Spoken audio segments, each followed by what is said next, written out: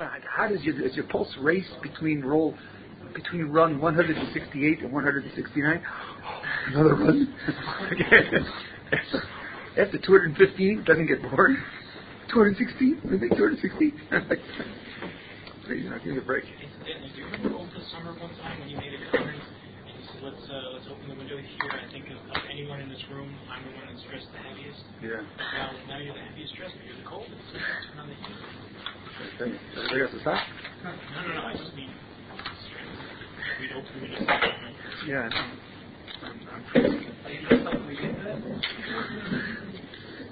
Look like he's flying back to New York.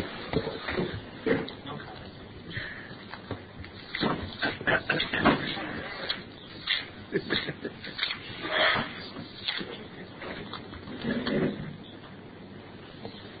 I'm struggling with my Yetzer Hara. I can feel myself losing. I want to teach you about a Torah subject tonight, but talking about the limits of logic. I'll just shove your brains a little bit. A man comes into the hotel lobby and he goes up to the desk and he says, "I'd like a room for the night." And the clerk says, "Well, sir, I have to tell you that all our rooms are occupied. All our rooms are occupied." So the guy says, "Oh, gosh. All your rooms are occupied, so I guess I'll have to look elsewhere." And the clerk says, No, it's really not a problem. We can give you a room." So the guy says, "Listen, I don't want to move anybody, throw anybody out of the hotel. It's not fair. They got here first, and I'm looking for a room. I'll go elsewhere." The clerk says, "No, sir, it's not about. We are full, but we'll make you a room anyway." So he says, "Yeah, how are you going to do that?" He said, "Did you notice the title of the hotel outside?" "Yeah, it says Infinity Hotel. Like there's a car called Infinity, and there's channels called Infinity." He said, "No, sir, we mean it. This is the Infinity Hotel. We have an infinity of rooms. For every number, there's another room. There's room 268, and there's room 4,964,752, and there's room 42,255,746,563,941. For every number, there's another room." So the guy says, "So what? You're full up, right? I mean, I don't care how many rooms you have. All of them are occupied." So the clerk says, "You're right, but it's not a problem. Watch. I'm just going to ask the person in room number 1 to move into room number 2. And the person in room number 2 will move into the room number 3. And the person in room number 3 will move into room number 4. Can you guess where room number 4 is going to go?" "Got it. Room number 5. I'll everybody move up one room. And then room number 1 will be empty for you. No problem." And he gives him the key, and that's what he does. Now, is that really possible? The hotel was full. Every room was full. And suddenly, miraculously, they have another room. Just move everybody up one. So if the shir gets boring, you can think about that instead. Just to twist your brains a little bit. That's courtesy of David Hilbert, who was one of the greatest mathematicians of the 20th century. Of course, that isn't what made him great. Not that little puzzle, but it's a nice puzzle.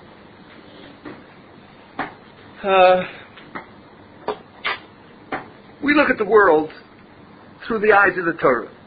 What does the Torah tell us about logic, about our logic? What can we expect to understand? What can't we expect to understand? How far can we expect human logic to go? At all? Can we trust human logic at all? Should we trust it for everything? Where would be the cutoff point to say that logic can't be trusted anymore? Or just beyond its abilities altogether? This is a large subject. I don't know if I'll finish it tonight. Depends upon how uphill I have to run against your flak. But we'll see how far we can get. Someone gave me a subscription to a Word a Day, which is a email service where they send you out new words. The word flak, the first meaning of the word flak really is journalism. The second meaning is scattered fire, about which you might get hurt. I was really surprised. Of course, it now sounds to me like the two meanings are very closely related. Okay. Everybody knows that God is beyond our ability to really understand. The word really there is not a throwaway. God is infinite, beyond conception, beyond understanding, beyond description. Surely, our logic stops before we reach God.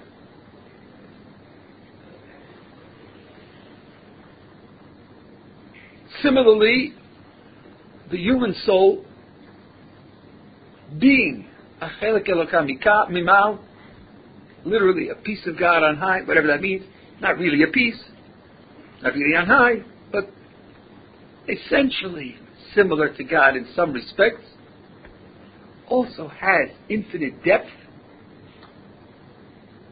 and we expect our logic to run out before we fully understand the human soul.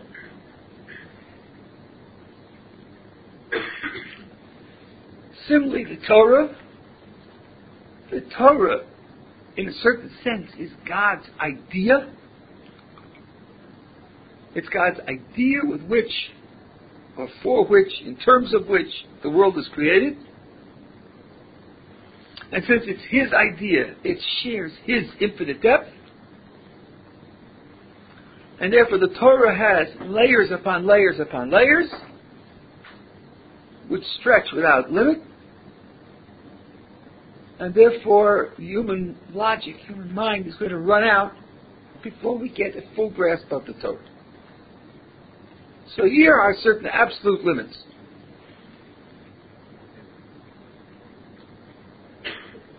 But if you listen very carefully, you heard that I put qualifiers in.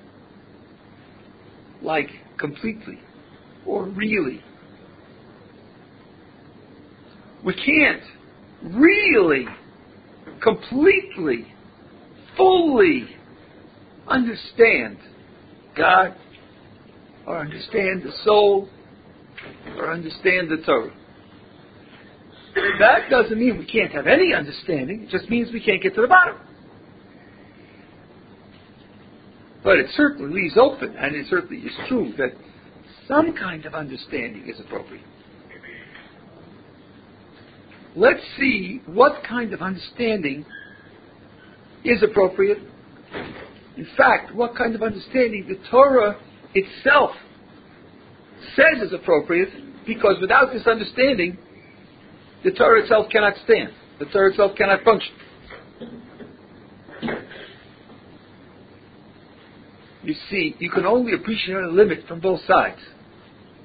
When you have a fence, you appreciate what the fence does if you can see everything up to the fence, and then know that there's stuff beyond the fence that you can't get to. If you don't know everything up to the fence, you don't know really what the fence is doing. We're now on this side of the fence. Let's see how far we can go up to the fence. The Torah starts out as a system of law. There are laws. First of all, it's a pretty big system. And it's a complicated system. Now, if you're going to have laws that people are going to live by, somebody has to study this. Somebody has to understand this. Learn it. If the Torah didn't give us any credit for understanding, then to start off with a system of law would be ridiculous. You don't give laws to squirrels, not even to chimpanzees. You only give laws to a creature that's capable of understanding the laws. And if it's a complicated set of laws, then you are crediting that creature with considerable intelligence. So by giving us a complicated set of law, God is telling us, you have the intelligence to understand this, understand it correctly. That's why I'm giving it to you this way. Secondly, in order to apply law, you have to know what the real world is to which you're applying. Law says when you're confronted with a situation like this, do that. But if you can't tell when in the world you're coming across a situation like this, you'll never know when to do that. So the simplest example is, on Yom Kippur, you're supposed to fast, unless fasting will be dangerous to your health. Now, I don't know how to define exactly how much danger is danger, but the law defines it. It says, fast unless you're in this much danger of health. That's great, but how am I supposed to know how to fulfill that law if I can't tell what your medical situation is? Somebody has to be able to figure out that someone with my medical situation is in such and such amount of danger of risking yourself by fasting. So the way you follow this law is you go to the doctor first and you have him do an examination and you say, hey, listen, tell me in medical terms, what is the danger to my health that will be caused by fasting? Then you take that doctor's report to the rabbi and say, listen, here's what medical science says about the danger to my health. What does halacha say about that much danger? But if we didn't have the intelligence and the information to assess the medical situation, we would never know how to put the law into practice. So the Torah, in giving us a system of law, assumes that we have both the ability to understand the law and also the ability to analyze the real world, to understand its conditions, so as to be able to apply the law to real conditions. If we didn't have that intelligence, then giving us the system of law would be absolutely ridiculous. You with me so far? Now, of course, this does not mean we're infallible. Everything human beings do is fallible. Everything individually human being does, it could be wrong. And everything that groups of human beings could do could be wrong. But as I have told many of you on many occasions, the fact that you could be wrong is always true and always uninteresting. It's a throwaway. To say that you could be wrong is just to say that you're not God. And I suppose that's not news. Of course you could be wrong. The crucial question in practice is, do I have any positive reason to think I'm wrong? And if not, then I proceed as if I were right. And the Torah is obviously crediting us with the intelligence to get it right the vast majority of the time. So that's one area in which the Torah does credit human logic.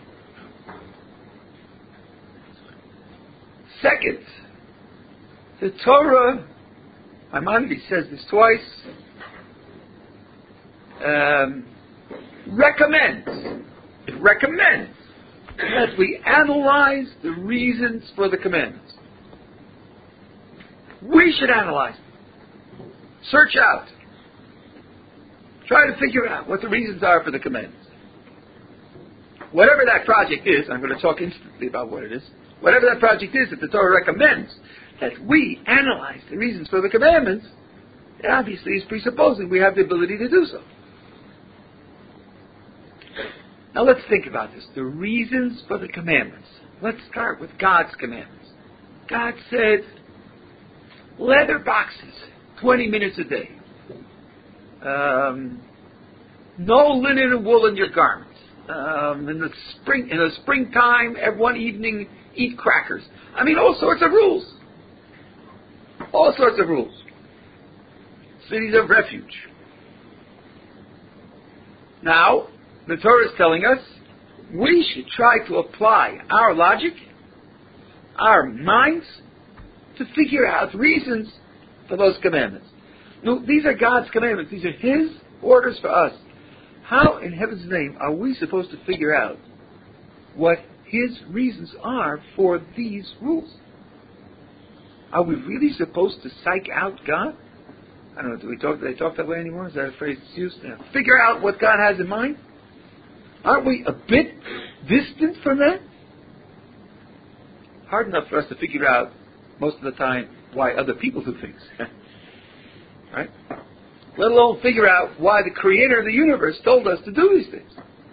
So what kind of project is this? I think I mentioned to some of you, the only conceivable way to have information about God is... No. Prophecy? Say again? Prophecy? Yeah. If He tells you. The only conceivable way to have information about God is if He tells you. You are not going to figure it out. This is not a research project. We don't want an Einstein over here. Nope. I don't figure out anything about God. I figure something about the world. That the world doesn't exist on its own. But that's all. Everything else was prophecy, was Ruach HaKodesh. Chazal Mashman, that way, and the Ramban says it explicitly. So, what does it mean? The Torah is recommending to us that we should analyze the reasons for the commandments. Now, I'll tell you how it works. It works like this. Suppose God says in one place, do A. A rule, do A. Suppose in another place, God says B is very important. B is a value. B should be promoted. Those are the two things God says. Do A on the one hand, and B is very important, it should be promoted on the other hand. Suppose now I can see. Oh God, ABC. Terrible. I'm terrible at this. I realize, it's apparent to me, that by doing A, B is promoted. It's visible to me that there's a connection between A and B. Then it is fair for me to say that part of the reason, or one of the reasons, that God commanded A was to promote B. How can I say that? Because I don't have to figure out what God wants. He told me what He wants. He told me He wants B. And He told me to do A. And it's apparent that by doing A, you promote B.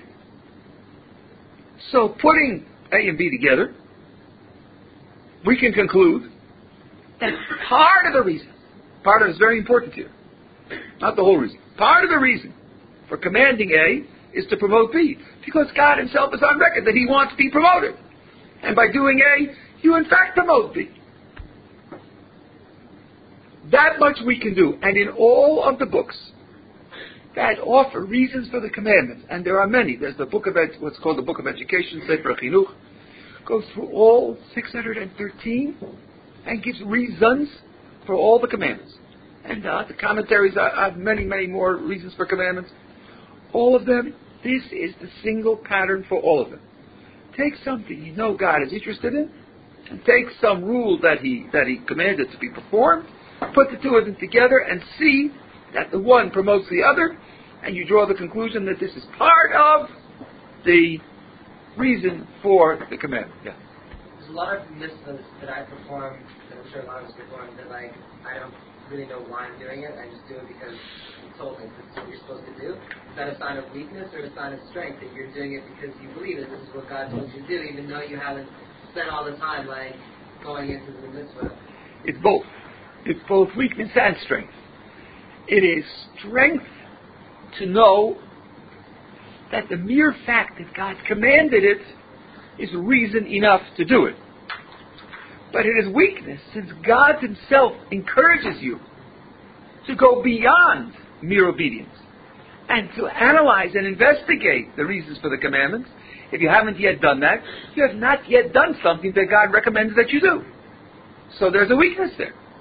And the real reason, which I was going to come to in a moment, but since you asked it, the real reason is that if you do what the mitzvah says to do without any understanding, you're not fully doing it. Because part of doing it is doing it with your mind.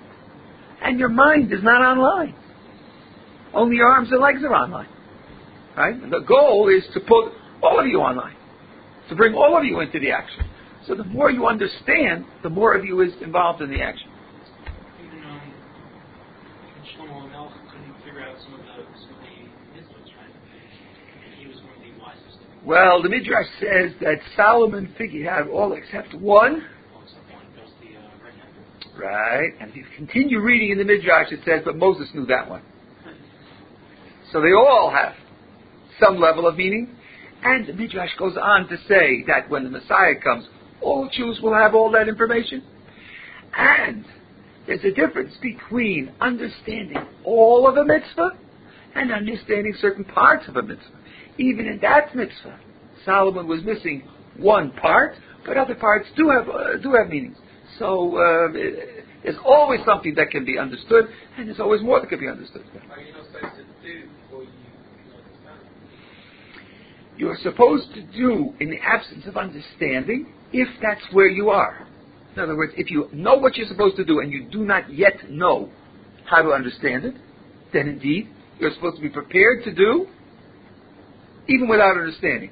But if you are capable of both, there's no point in saying, listen, it says I'll do before I'll understand. I'll put off understanding for a year. I'll give myself a year to just do it without understanding. No, that would not be appropriate. As soon as you can understand, you should understand. Indeed, you have many great Jewish scholars who, as little children, mastered vast amounts of Torah knowledge. By the time they became 13 and they started doing the mitzvos for real, they knew a great deal about all of the mitzvos. They didn't lose anything thereby. Times that you do mitzvahs without understanding? What's that? There's times that you should do mitzvahs without understanding. There are times when, if you happen not to have understanding, if you happen to be that way, then you should do the mitzvah anyway. True. But there's no benefit to specifically doing without it. I won't look in the book, so I'll do it without understanding for a month, and I'll have that great virtue, and then I'll look in the book. No, if you got time to look at the book now. So that during the next month you do it with understanding. It's better to do it with understanding than without. Just if you don't happen to have it, so then you should be paralyzed by that. You should be prepared to go ahead. Now, I stress part of the meaning, because if you don't understand the part of, you can fall into a terrible trap. A trap into which, I shouldn't say fall, people who end up in this trap jump in on purpose. But it's a trap nonetheless. You'll talk to people who are enamored of cheeseburgers and enamored of pork.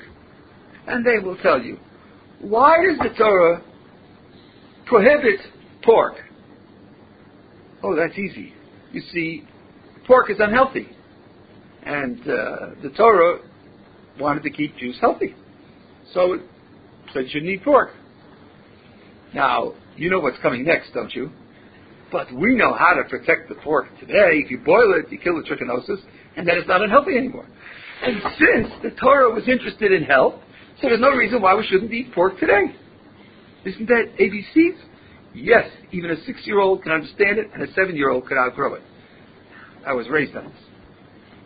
First of all, it's absurd. It's absurd to suggest that the Torah's reason for prohibiting pork was health. There is no reference to such a reason anywhere in Torah literature, at least so far as I have read. I've never come across such a reason for prohibiting pork, first of all. Second of all, what are we supposed to understand for these people? Moses is an empirical scientist, and he did tests. Pork in the mountains, and pork on the plains, and pork on the seashores, pork with a rice diet, and pork with a grain diet, and pork with a seashell diet, and pork with a high fruit diet, pork for the old and the young, and for the men and for the women, pork eaten by different races. He came out with a controlled experiment that pork causes diseases more statistically than the other parts of the diet. That's absolute baloney. No other group claimed or discovered that pork is unhealthy. No group imitated us if it were such a matter of health and learned from us that it's unhealthy. It's an absolute fairy tale to think that the reason for prohibiting pork is that it's unhealthy.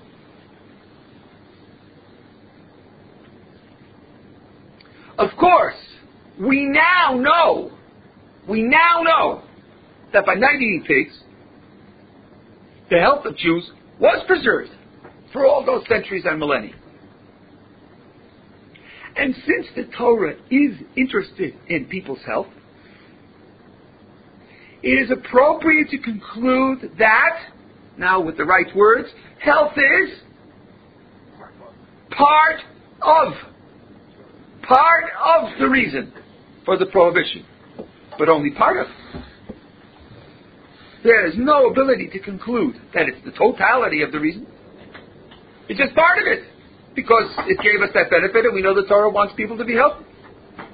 So today, that you could preserve your health and still eat pork, there's no reason to say that eating pork is appropriate, because we don't know about the rest of the reasons. And therefore, you cannot conclude that the mitzvah is outdated. You can only conclude it if you make the logical mistake of thinking that you have the whole explanation. So all of the research that we do into Ta'amei HaMitzvot, which is loosely translated as the reasons for the commandments, all of the research we're doing is gaining partial information about the values created by doing the mitzvahs, but not the original intention or implication of performing the mitzvah in the first place. Are you with me? Furthermore, sometimes the dimension in which you have to search for values of the mitzvahs is a dimension that is not obvious in our world altogether. Sorry? I'm going to illustrate. I have mentioned this to some of you in the past. If a person loses a parent, and should lead the davening for the sake during the 11 months after the death of the parent. Now that usually is done during the week, not on Shabbos, not on holidays, but during the week. Let's say you're in a shul and there are many people who have lost parents and they need to take turns leading the prayers. There are 18 prayers a week. Let's suppose there are 18 people and they're dividing it up and you got a shot for one out of the 18. Which would you think would be the best? If you had the shot, for whatever reason, pick first. Which would be the best of the 18 prayers for you to lead? The most important, the most impressive, the most valuable.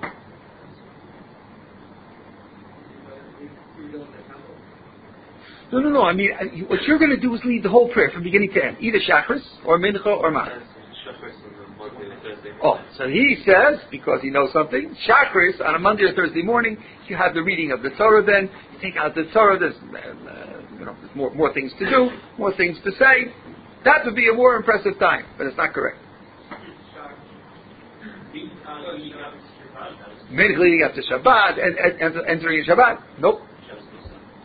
Now, Shabbos doesn't count. You don't do it on Shabbos, you don't do it on holidays, and many say that you don't do it on Rosh Chodesh either. We don't do it on Rosh Chodesh either. So you may got somebody who knows something. Ma'ariv Motzei Shabbos, Saturday night Ma'ariv. Man, that is very counterintuitive. Why would that? First of all, it's Ma'ariv. There's less than there's no Chazar Shabbos, no Kedusha, no nothing. Just Ma'ariv. So listen to the answer. The 11 months, the reason the person leads the prayers for the 11 months is because the soul of that parent could be judged and could be punished for 11 months. Could be. And he, by doing mitzvahs, is trying to do something for that soul. On Shabbos, no judgment and no punishment takes place. In the next world, it's off. Saturday night, the souls go back to the position of judgment and punishment. And as they are assuming that position, as they're sliding into that position, anything that can be done for a soul at that moment has maximum benefit for that soul. That's why this is the best time to lead the prayers. And second best, on the same grounds is Ma'ariv the rest of the week. Because from daytime to nighttime, there's an intensification of the judgment, an intensification of the punishment, and as the soul is sliding into that lower position, any mitzvah that can be done for that soul is a maximum benefit for that soul. Which means, if you are looking for the reason for this custom, you're not going to find it in this worldly terms. It just isn't there. It isn't there. That's not where to look. When I was an Ovel 10 years ago, and I read this, it had a tremendous impact on me, because it reminded me that I'm not just following rules. I'm not just performing actions. I'm really connected to those souls, and what I do here has an impact there, and the impact there is what determines why I do what I do here. So if you cut off that dimension, you're cutting off a whole dimension of meaning, a whole dimension of value, a whole dimension of importance, which can give reasons for the things that we do. At any rate, that's the second level of application of intelligence that the Torah credits us with, the ability to research and analyze and understand some of the reasons for the commandments that we perform. Yeah. But is logic limited to a person's extent of knowledge? Are you limited as a newcomer to Judaism? Are you limited as opposed to someone who's been involved since a young age and who's, I would think, naturally? Of course. Yeah, of course. I mean, if you decide at the age of 23 to start studying botany, and you didn't know the difference between a petunia and a rose, you would have an uphill battle. You'd have to really work at it to put yourself in a position. Of course, your logic is absolutely limited by his fund of information. Some of the most awful errors have taken place by people who speculated on the basis of inadequate information about what makes the world work.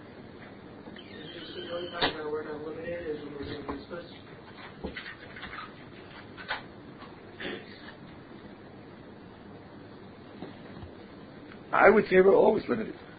We're always limited. When we are doing mitzvahs, we are still who we are. We only bring to the mitzvah the resources that we have. Everything we do is limited.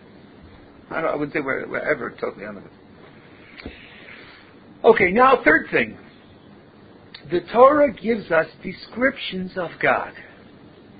Characteristics of God. Okay, some of you know from me that there really aren't any characteristics of God. We've been through that. We talk about what He does, not what He is. I'm not going through that tonight.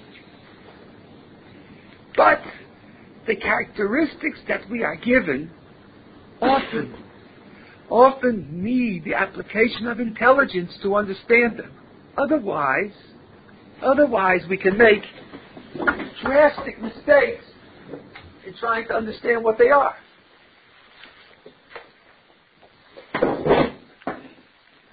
Here's one that I have shared with some of you a while ago, but I see a lot of new faces, and for those of you that I have, it's a review that's worthwhile to keep in mind. Among other things, we say that God is all-powerful.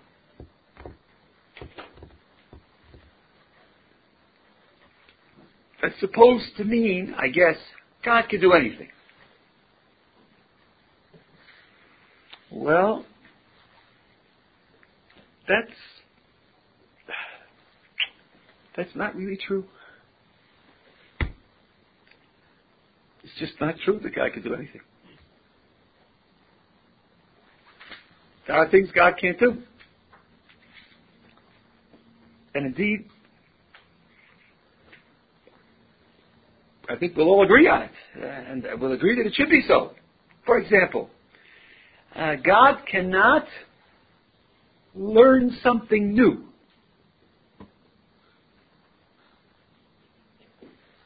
We can learn something new. Learning something new is a real ability. We have it. Every one of us has it. There's no contradiction in learning something new.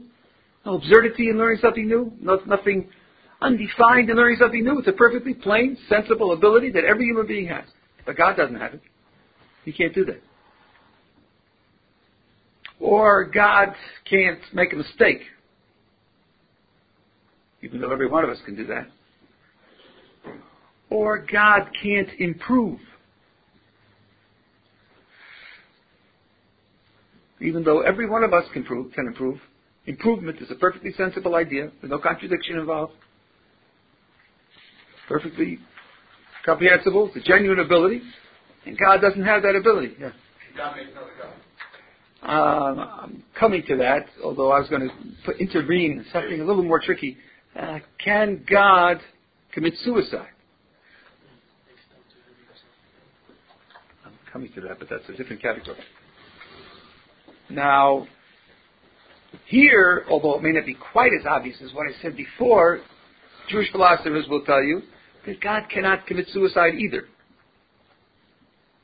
Why? Because to commit suicide means to cease to be.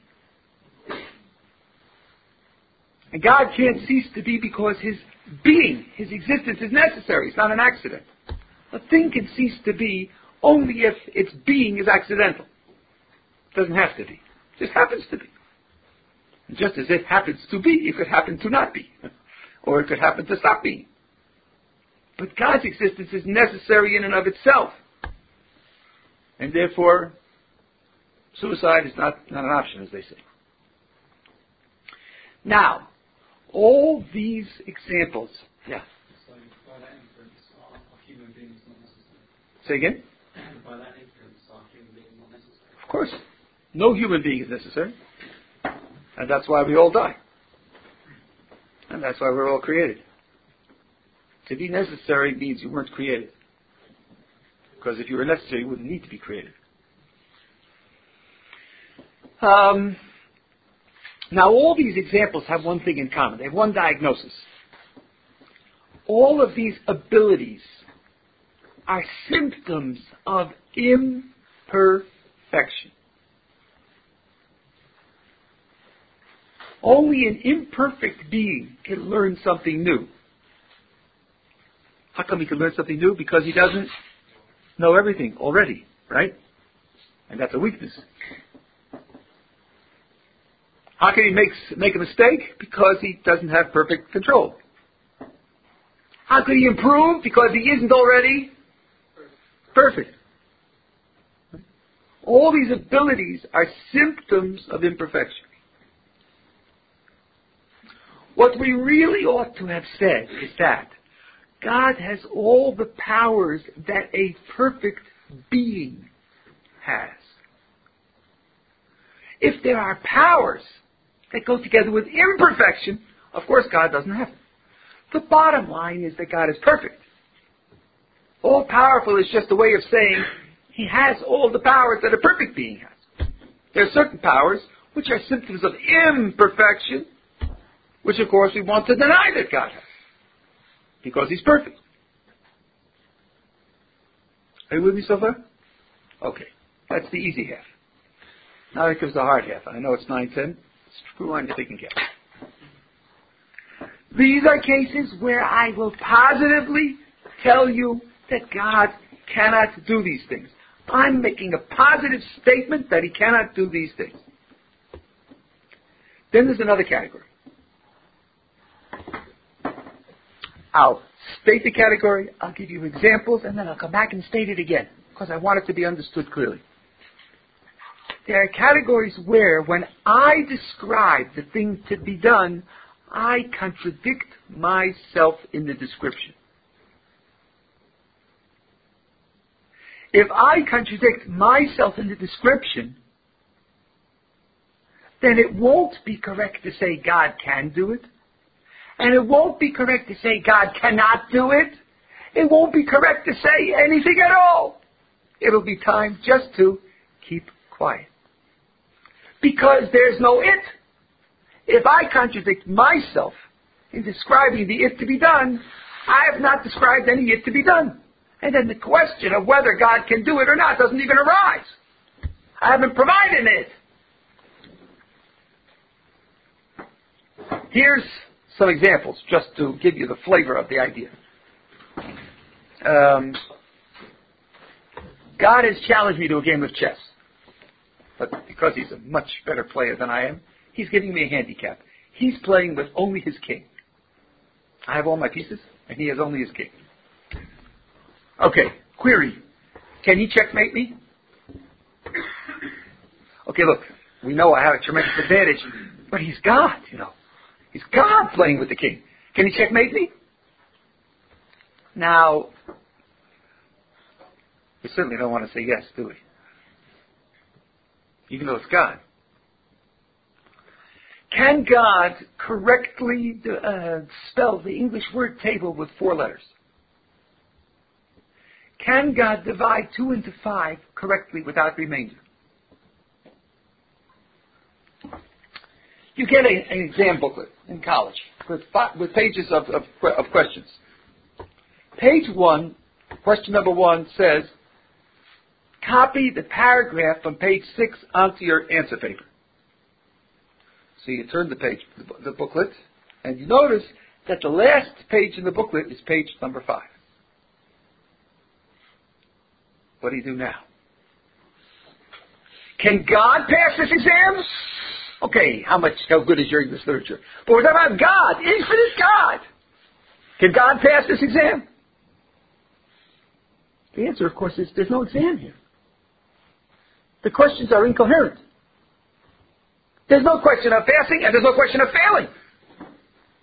God won't pass the exam, and God won't fail the exam. There is no exam to talk about. Same thing's true with checkmate with the king only. That's a non-position in chess. The same with the other examples. The Rambam and the Malbim and others say, we do not assert that God can make a square circle. Why? Not because it's too hard for God. We've finally found his limits. We can finally draw a line and say, up here, God, but no further. It's rather that when we say square circle, we're not drawing any line at all. We're just not making sense. When you set up a test for someone, there are 2 phases. Number 1, defining the test, and number 2, seeing whether he can pass the test. If phase 1 is not conducted correctly, you never get to phase 2. Phase 1 is to define the test. If you, in defining the test, contradict yourself, you have not posed the test. If you haven't posed the test, then the question of passing or failing the test never arises. It's a little bit like this. This is just an analogy, and then I'll come back and finish this. We have a portrait painter, and this guy's rumored to be the best portrait painter in the history of painting. He could paint anyone realistically, portrays character, any person, man, woman, or child, any of the races who have different facial expressions and different bone features in their face. He could do everybody. So a critic says, oh, he can do everybody, right? Well, I want a realistic picture of Santa Claus. So they say, come on, that's ridiculous. And he says, I see. You're hemming and hawing, aren't you? You're wheedling out of it, aren't you? You see he can't? You say he can't paint a picture of Santa Claus? There's his limitation. He can't paint a picture of Santa Claus. That's ridiculous.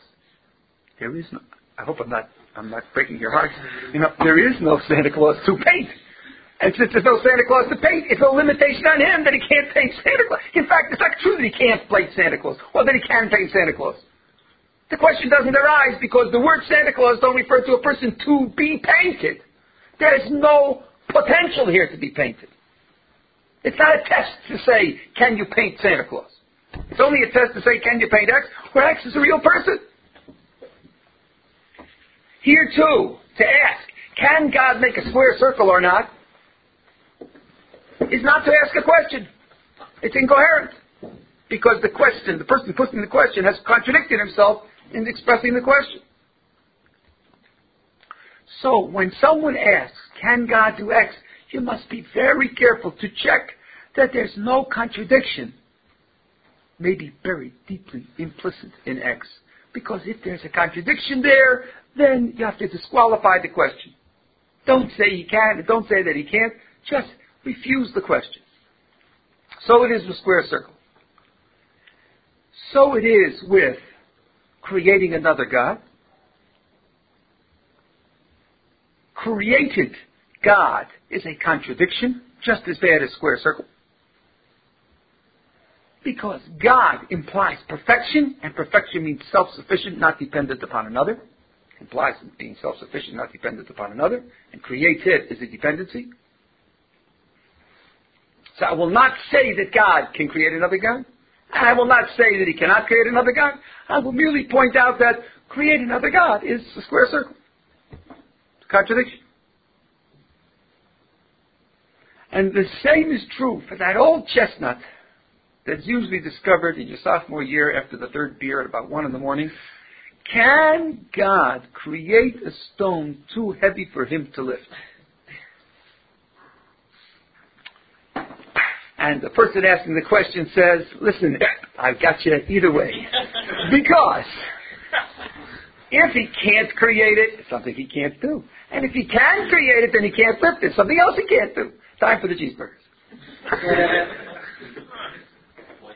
But the correct response is to point out that rock too heavy for God to lift is a square circle. Rock too heavy for God to lift? God who can lift anything? So it becomes a rock so heavy that He can't lift it even though He can lift it. Which is a contradiction.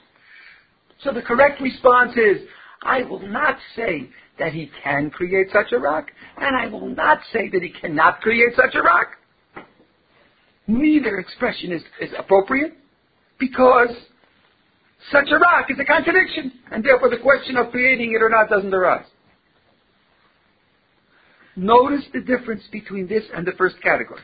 These two categories are very different. In the first category, we positively assert that God cannot do various things. God cannot learn something new. God cannot improve. There, the ability we're talking about is perfectly consistent. Learning things new is something that's perfectly consistent. Every one of us can do it. Improving is perfectly consistent. Every one of us can do it. There we are asserting, we're on record, that God cannot do these things. Why? Because only imperfect things can do these things. And God is perfect. In the second category, the description of the test is itself a contradiction. Since it's a contradiction, we do not assert that God can, and we do not assert that God cannot. We refuse to address the question because it's not a coherent question. Question's up to you. Yeah. So you would say that God goes beyond the limits of our logic. I don't follow where in what I said you'd get that conclusion. No, I'm trying to tie it up with your... Yeah, well, not here. Not here, as far as I can tell. Here what I'm saying is, maybe the way you're putting it means I have to just add one more sentence here, one more application. The limits of logic are not like other limits. The limits of the laws of nature are physical limits. We are limited by the laws of nature. God is not. Limits of energy and power are practical limits that human beings can have, and other even creatures might have more, and God certainly has unlimited power. Limits of logic are not external limits on the way things are. Limits of logic are internal limits on my making sense when I talk. There aren't limits in the world, there are limits on my talk. If I disobey the laws of logic, then I don't make sense. Period. There's nothing to do with the power of somebody else to do something. To say that he's limited, that he can't make a square circle, is like saying the painter is limited because he can't paint Santa Claus. That's not a limitation on the painter. There is no such limitation on painters that they can or cannot paint Santa Claus. That doesn't express a limitation on him at all, because the person saying it has made a mistake. To make a limit on a painter, you have to identify some object to be painted and see if you can paint it. If you, in your statement, don't identify an object to be painted, you have not succeeded in describing a limitation on a painter. If I make a mistake in logic, and when I speak, then I have failed to describe a limitation in the world. It's my failure, not the world's failure, not God's failure. It's my failure. So you would say that God can take you to the illusory logic. Yes, as long as my description is consistent, then we expect God to be able to fulfill it, except when it's incompatible with perfection. Yes. But when I fail to be consistent, then no limitation has been expressed. Except for these characteristics that we were talking about earlier, do we find any other examples of these kinds of things in the Torah? No, you mean except for all powerfulness? You mean other kinds of other descriptions of characteristics which we described. Well, I've been just working now on being all powerful. There are other characteristics of God, and each one needs its own analysis. Each one needs its own analysis. Yeah. You said the reason behind the rock is because God can do anything. That's why. So, right? Good. Go ahead. So, but if you said before though that God can't do everything. Yeah.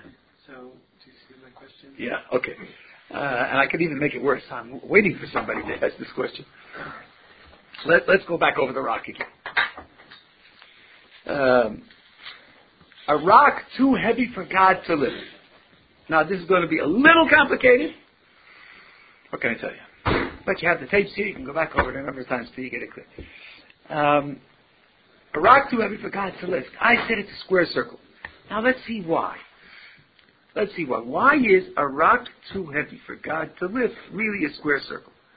Well, it's a rock too heavy for God to lift. God who can lift everything. That's all I said. I didn't say he can do everything. I said lift everything, right? God who can lift everything. It's too heavy for God to lift. God who can lift everything. So it comes out that this is a rock that God can lift because he can lift everything, and he can't lift because it's too heavy. And that's a contradiction. That's what I said. But someone should wonder, am I not doing that awful evil in logic called begging the question? Am I not assuming that God is all-powerful in trying to demonstrate that he's all-powerful? I'm sort of building the fact that he's all-powerful in to make it into a contradiction. Wasn't that precisely what we were arguing about? So how can I do that? How am I allowed to build in that God can lift everything in order to make it into a contradiction when whether or not he can lift everything was precisely the question at issue? That's very subtle and very wrong.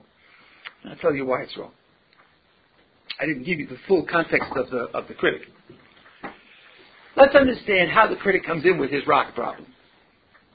He says to us, you guys believe that God is all-powerful. You believe he's all-powerful. I'll show you that you're wrong. I'll show you that you cannot maintain your belief that he's all-powerful without contradicting yourself. I will trap you in a contradiction. You're starting with your belief that he's all-powerful. I'll show you that given your belief that he's all-powerful, you're going to contradict yourself. Now he's going to come out with his razzmatazz. What will my answer be? My answer will be, no, you're wrong. I'll show you how I can start with my belief that he's all-powerful and run it all the way through to the end without contradicting myself. The question in debate is, can I start with God being all-powerful and run all the way to the end without contradicting myself? That's the question. Mimela, when I answer, I'm allowed to use as being all-powerful. The critic's claim is, start there and I'll trap you. My answer is, I'll start there and I won't be trapped. But I'm certainly allowed to start there, because that's what his claim was. You start there, you'll be trapped. Now here's how he goes. You say he's all-powerful, so you tell me, can he create the stone too heavy to lift or not? If you, believing he's all-powerful, say he can, then you will have to admit that he can't lift it, which means you've contradicted yourself. And if you say he can't create it, so there's something else that you have to admit he can't do, so you contradicted yourself again. That's the critic's argument. My response is, you're wrong. I'll start with the fact that he can do everything, and I'll show you how I can get all the way to the end without any contradiction. Because I say he's all powerful, he's all powerful, and you ask me about the stone, I will not say that he can create it, and I will not say that he can't create it.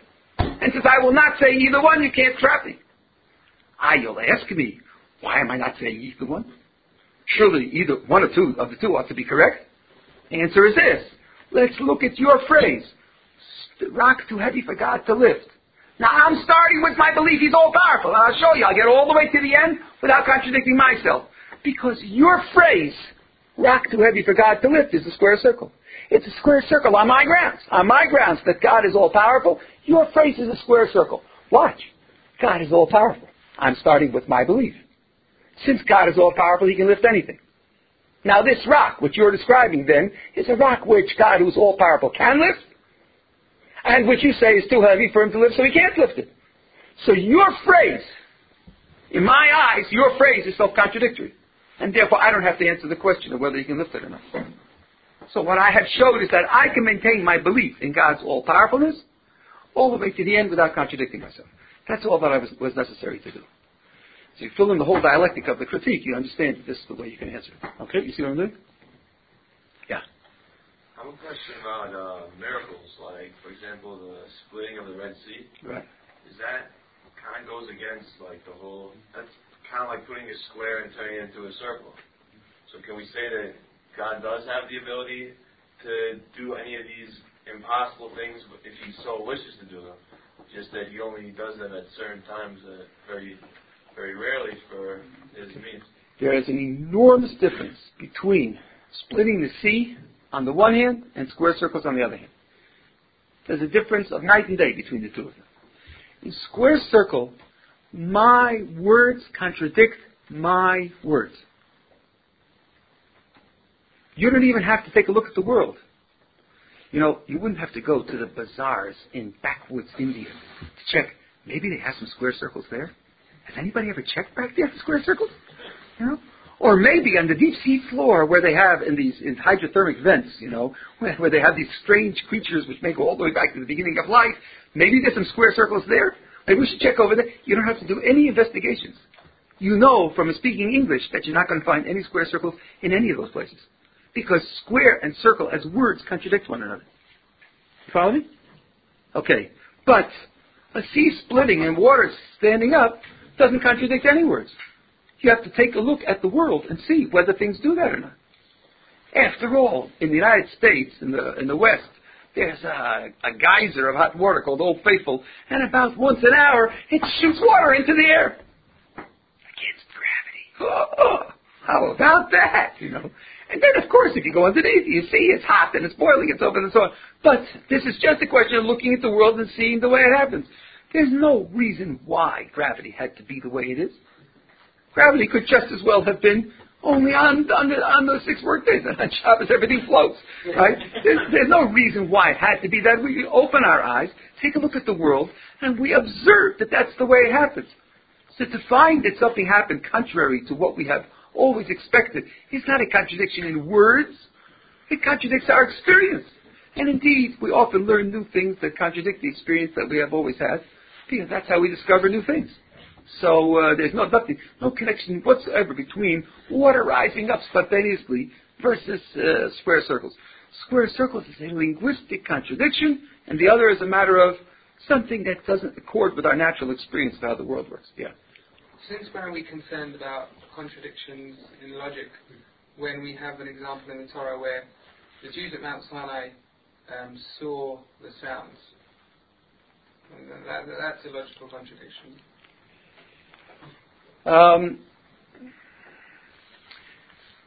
Let me give you an example. You are sitting with Albert Einstein, and he is giving a lecture in China. For this purpose, he has learned Chinese. You don't know Chinese, but he does. And he's explaining relativity to these Chinese scientists. Someone comes over to you and says, do you believe what Einstein is saying? Now, do you believe the last thing Einstein just said? Well, I don't speak Chinese, you see, so I don't know what he said. On the other hand, it's Einstein. Couldn't I say, probably what he said is true, whatever it is. I don't know what it is. But probably, since he's Einstein, probably whatever he said is true. You see, I can appreciate the externals of the statement, even without knowing what its meaning is, because I know who said it, even though I don't speak Chinese. Now, if a very reliable person said to me, I have just purchased a square circle, and I know he's competent in English, and he knows I'm competent, and I know him, and he knows me, and so on and so on, I could say, well, I suppose he means something. And whatever he means, I suppose it's true, but I haven't a clue what he means. Because for me, it's just a contradiction. Right? That far I could go. And if the Torah or Chazal say something which to me is a patent contradiction, what I say is, I don't know what they're talking about. But since they're very reliable people, I'm sure they meant something. And whatever they meant, whatever it means, I'm sure it's true, though I haven't a clue what it means. This still does not take me beyond, or anyone beyond, the bounds of logic. The bounds of logic are the bounds of what I can mean. I'm imagining someone who asks me, in my language, in his language, can God create a square circle? No, if he's speaking my language and I'm speaking his language, and we are supposed to understand one another, then the right thing to do is refuse the question because he has contradicted himself. If he says, listen, I have a secret meaning you don't know, and I'm asking you, can God create a square circle? I should say, I don't know your meaning. You're telling me you have a secret meaning, and I don't know it. So why are you asking me? Ask somebody else who knows your meaning. Don't ask me. As long as I am limited to contradicting myself, I can't mean anything. And if I can't mean anything, then the right thing to do is to refuse all these questions. Phone? Yeah. I see this in at least one Eric Cameron essay in this book, and I'll quote you here. He says, "You cannot say that logic is higher than God. Logic is not created. Just as God created everything else, He also created logic. Logic is a tool of God, but He's never bound by it. If everything was 1 plus 1, to be 1, it's no problem for it." And I don't know. I couldn't figure out what that meant. Good for you. I don't think it means anything. I think it's a mistake. I know what he's quoting. How, within 2 pages, says that God is above logic and can do whatever he wants. And in the next page, he says, this and this and this God cannot do. So it all depends upon what you mean by logic. And what I'm telling you is like the 1 plus 1 equals 1. Right? And as far as we know, that's a contradiction. So that if I came across a statement like that in the Chazal, what I would say is, it doesn't mean to them what it means to me. Because to me it means a blatant contradiction. It means something else to them. Very good. So whatever it means to them, which will not be expressed in a contradiction, it will be expressed some other way. Maybe I haven't the conceptual resources to appreciate what they mean. Good. But to tell me that these words, understood as I understand them, are supposed to express a proposition that's to be true, that's a mistake. And it's not because he's too weak, it's because the words don't make sense. Any more, just to make it extreme, any more than you would say, can God blah? So what do you mean blah? That don't mean anything, I just mean blah. Can God blah? No. Ha! See that? See? Something he can't do. It's ridiculous. Right? Blah doesn't mean anything. I think that he is making a mistake in a certain passage in Ramchal. Maybe if I have a chance, it's not translated into English, but it's the Ma'amar al Chochmah. Someday maybe I'll show it to you. Yeah. If I understand right, I'm not sure if onto the differentiation you make between, let's say, an example given about to the circle square is a verbal linguistic contradiction. I'm not sure how it applies, for example, to the chess game that you mentioned, because I don't see any linguistic contradiction, yet you put it on the square circle side.